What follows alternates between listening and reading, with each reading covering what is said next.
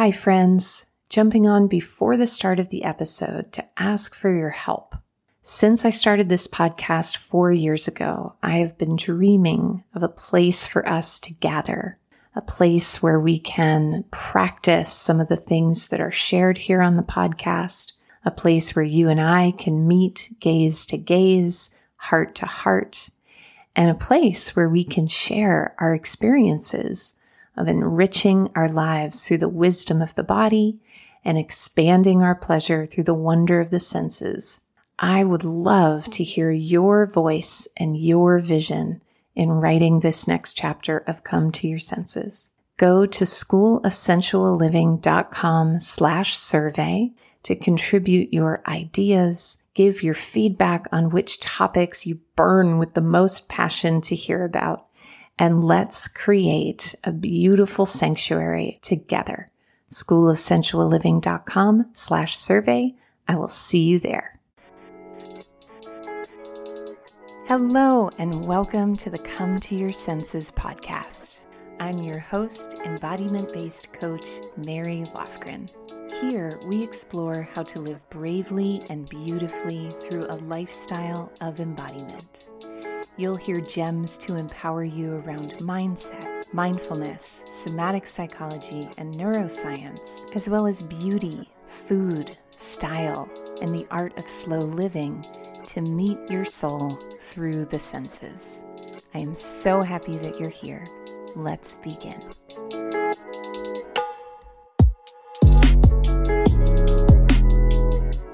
Hello, everyone. Welcome back to the podcast. Welcome to episode 51. We missed episode 50, but we are celebrating today. It's our golden anniversary +1. I am so grateful and so thrilled to have you. If this is your 51st episode or your first episode, welcome. And thank you so much for supporting this podcast. If you are a regular listener, you may be able to sense a bit of huskiness in my voice. I'm recovering from a cold. And so in this final installment in a 4-chapter series on reimagining pleasure, we have the addition of a sensory element of a more seductive tone. So I hope you enjoy it as much as I do. And today's topic is all about how to love and cherish your body, particularly in this tender time of being, quote, post-pandemic. I don't know that we're exactly post, but here we are. And recently I did a survey on Instagram of what you would most like to take a class on with me. And there was a common resounding response about being more at home in the body that you have today, which feels different than the body you may have had 2 years ago, which makes sense because the body is a thing of nature and it is always evolving and always shifting. And this is such a profound and an important question. You know, I've been traveling around kind of sensing into different places in the United States and what feels like home for the woman that I am today. And that has been really informative and great and cool in many ways, but it's also been really destabilizing to not have a home and a regular space to be in. And when I think about the metaphor of that with the body, when there is a separation between you and the body as home, or you and the body as your most sacred companion, it affects every single area of your life. And so in today's episode, we are going to talk about some of the ways to create shifts on the inside with how you think about your body and how you might feel about your body as it is today.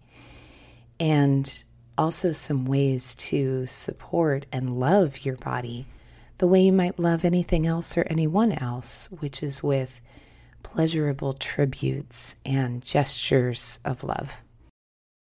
And today's episode is significant, not just because it's our golden 51st, but because this week is the final week to save $1,000 on the Embodied Intelligence coaching experience.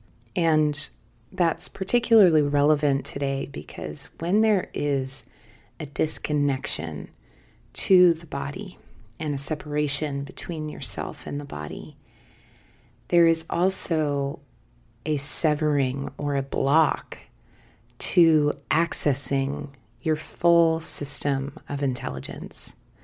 The wisdom of the mind is only one aspect of your full creative potential.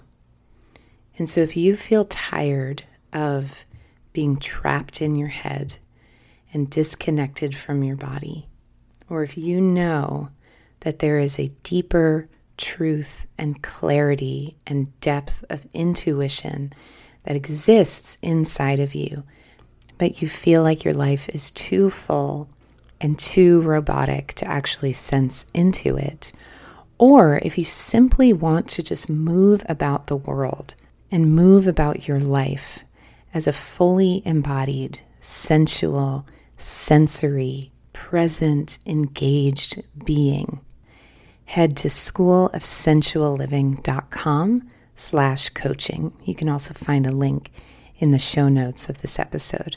This is the final week to save $1,000 before we close enrollment for the program next week. And there are only a few spots left, so I would love to hear more about your vision and your desires for creating a lifestyle of embodiment and meet with you voice to voice.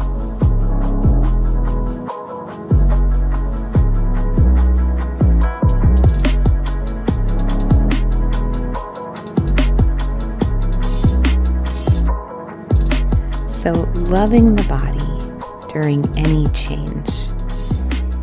When I read between the lines of that experience, whether it's post-pandemic or post some sort of health challenge or any of the other changes that the soft animal of our body goes through over time, what I really hear is, how can I feel more at home in myself as I am?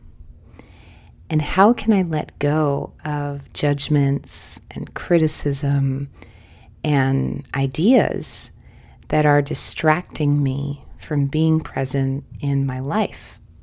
And so I'm going to share some of the things that really help me come back to myself and come back to my inherent beauty and radiance when I'm feeling a disconnect or an intolerance of my body as it is.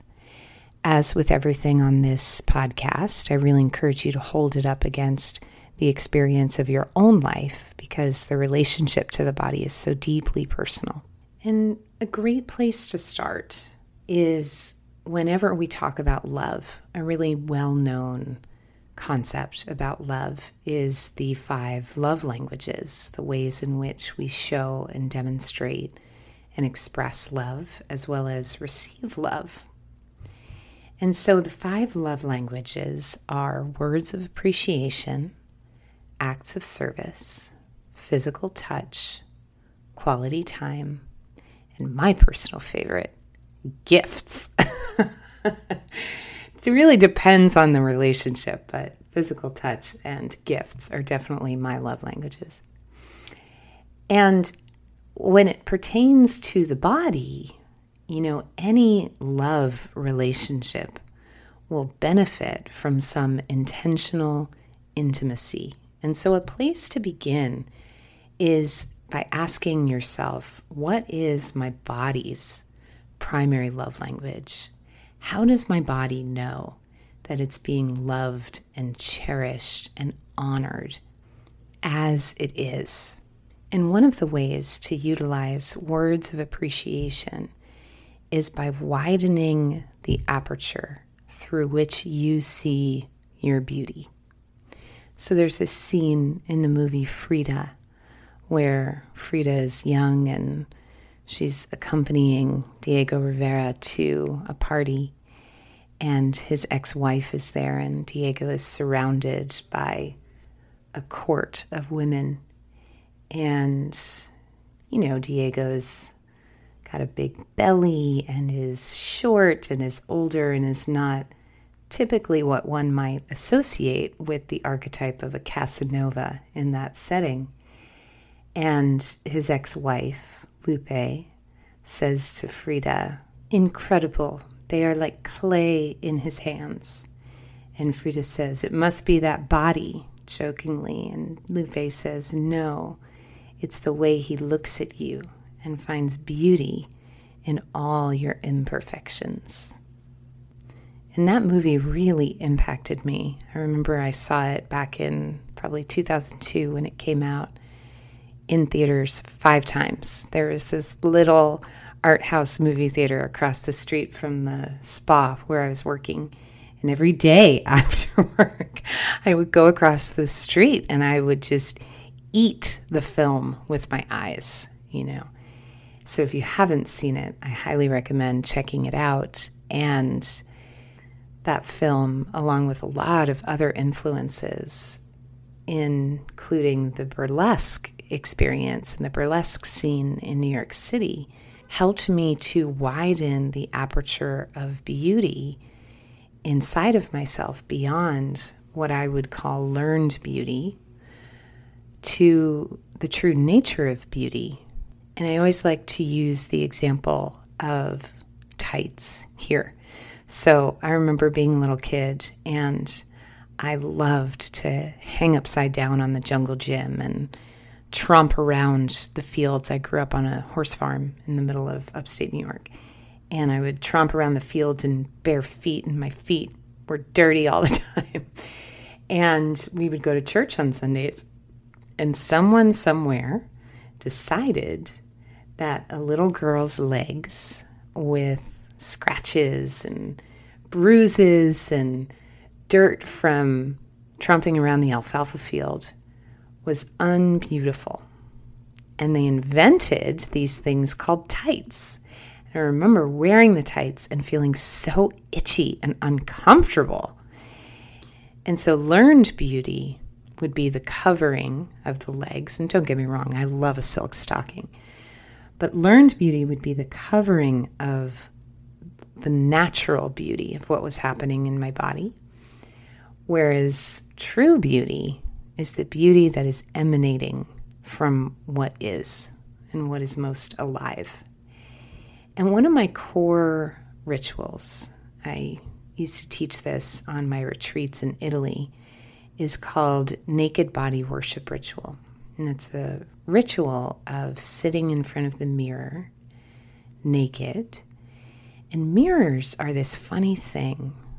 Can you imagine, before mirrors became popularized, what it must have been like to go through your whole life and then all of a sudden one day see yourself in the mirror for the first time? Mirrors are these sacred portals that, when used transactionally, it's like their secret magical powers to reflect and illuminate the truth of your beauty become turned inward, and all of a sudden the mirror becomes this tool for criticism and self-obsession. And so Naked Body Worship Ritual is a ritual of reclaiming the magic of the mirror. And how I do this ritual is I lay a soft blanket in front of a mirror propped up against a wall. And I really set the place for pleasure. So in order to have a loving, beauty-filled experience of one's reflection in the mirror, standing underneath the fluorescent lights at TJ Maxx is probably not going to elicit the most loving, affirming response. Whereas if you set the place for love through candlelight and through beautiful music and through warm, fragrant oil and a plush blanket, and you don't even have to start with nudity or your body, you can begin by simply sitting in front of the mirror, getting really close up to it and gazing into your own eyes. Or perhaps taking your fingertips across your décolleté, or observing the gentle curve at the small of your back. And this is useful on many levels, but one of them is giving yourself the opportunity to see yourself through the eyes of beauty, rather than through that transactional memorization of seeing yourself in an everyday mirror through the eyes of quote-unquote flaws. And a really important part of this ritual is every time I do this ritual, I end it by journaling about everything that I enjoyed and liked about my reflection in the mirror.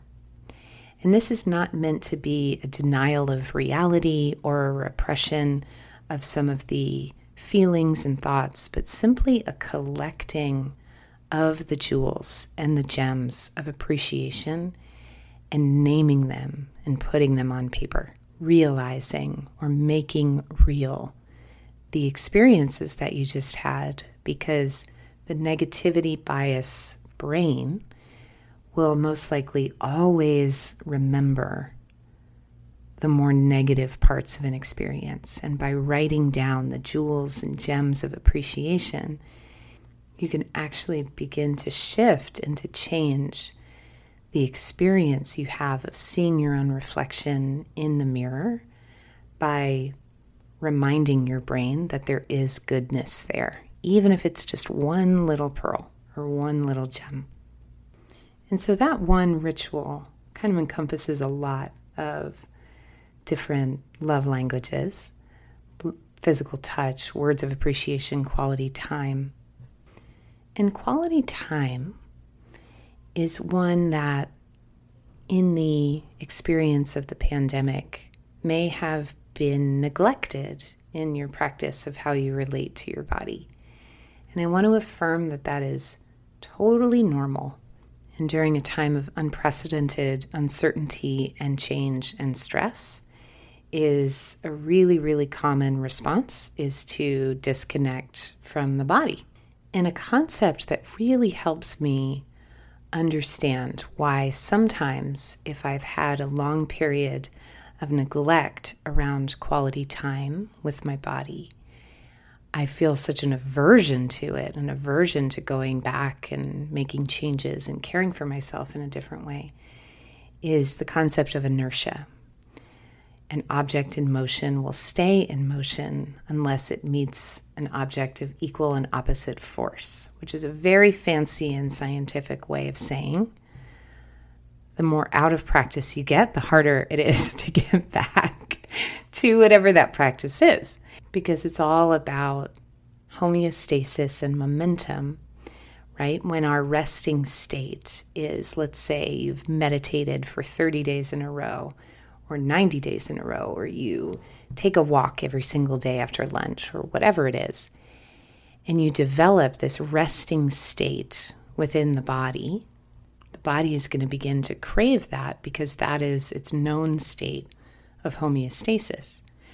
Whereas if it's been 2 years since you've exercised or moved your body, it is going to feel Herculean to even begin to have a movement practice again. And so for some people, doing some drastic, massive change, like going on a totally new nutrition plan and hiring a trainer and working out 3 days a week, creates enough equal and opposite force. So if you've been in a state of not doing anything for a long period of time, that equal and opposite force might be you do something really rigorous for a period of time in order to jumpstart you back into that resting state of action.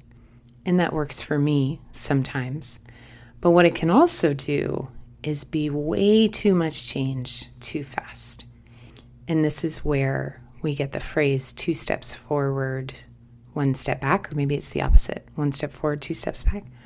Regardless, it's this idea that if we go into a state of expansion, because the body and the mind can only handle so much change at once, there will be an inevitable contraction.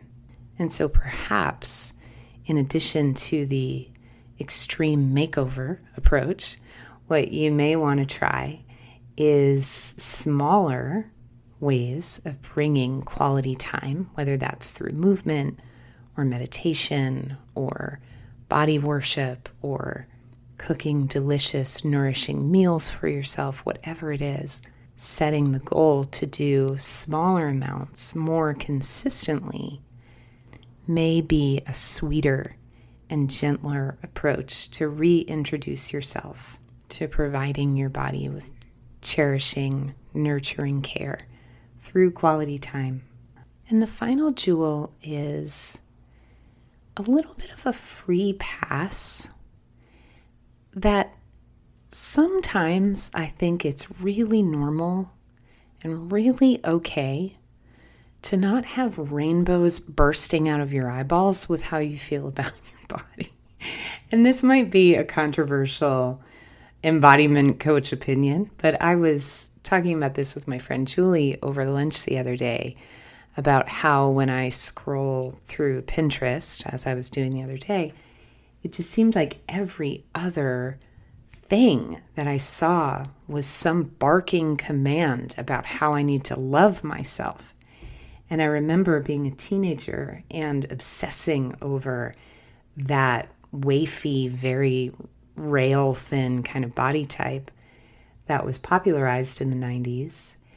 And now it's like I find myself feeling guilty and obsessed for any fleck of a self-deprecating belief. And I said to Julie, can I just hate myself in peace?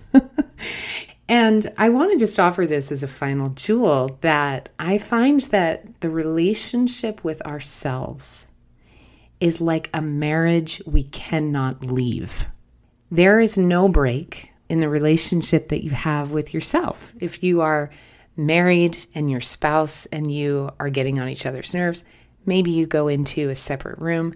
Maybe you even book yourself into a hotel for the night to have a little bit of space.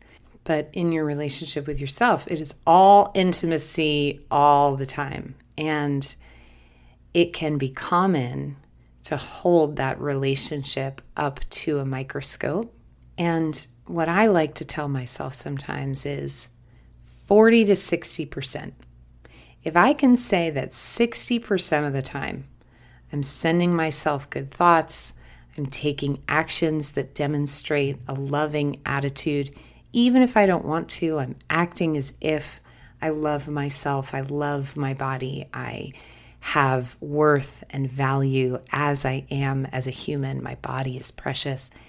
If I'm running on that tape 40 to 60% of the time, I am doing outstanding. And then when these negative thoughts or feelings about the body come up, I don't have to take them so personally. And I don't have to jump in and correct every negative belief that I have. It's almost like I can love myself in the act of not loving myself, if that makes sense. And so, my loves, those are your gems and jewels for this week. I pray that they create a bit more spaciousness and a bit more delight in how you relate to the sacred vessel of your body. And reminder that this week is the final week to save $1,000 on the Embodied Intelligence coaching experience. And I will say that if relating to your body differently, not just in how you think and how you feel, but also in how you act and how you make decisions and how you include your body in the totality of your life as this home for your being and the interpreter for your being, head to schoolofsensualliving.com/coaching. Thank you so much for listening.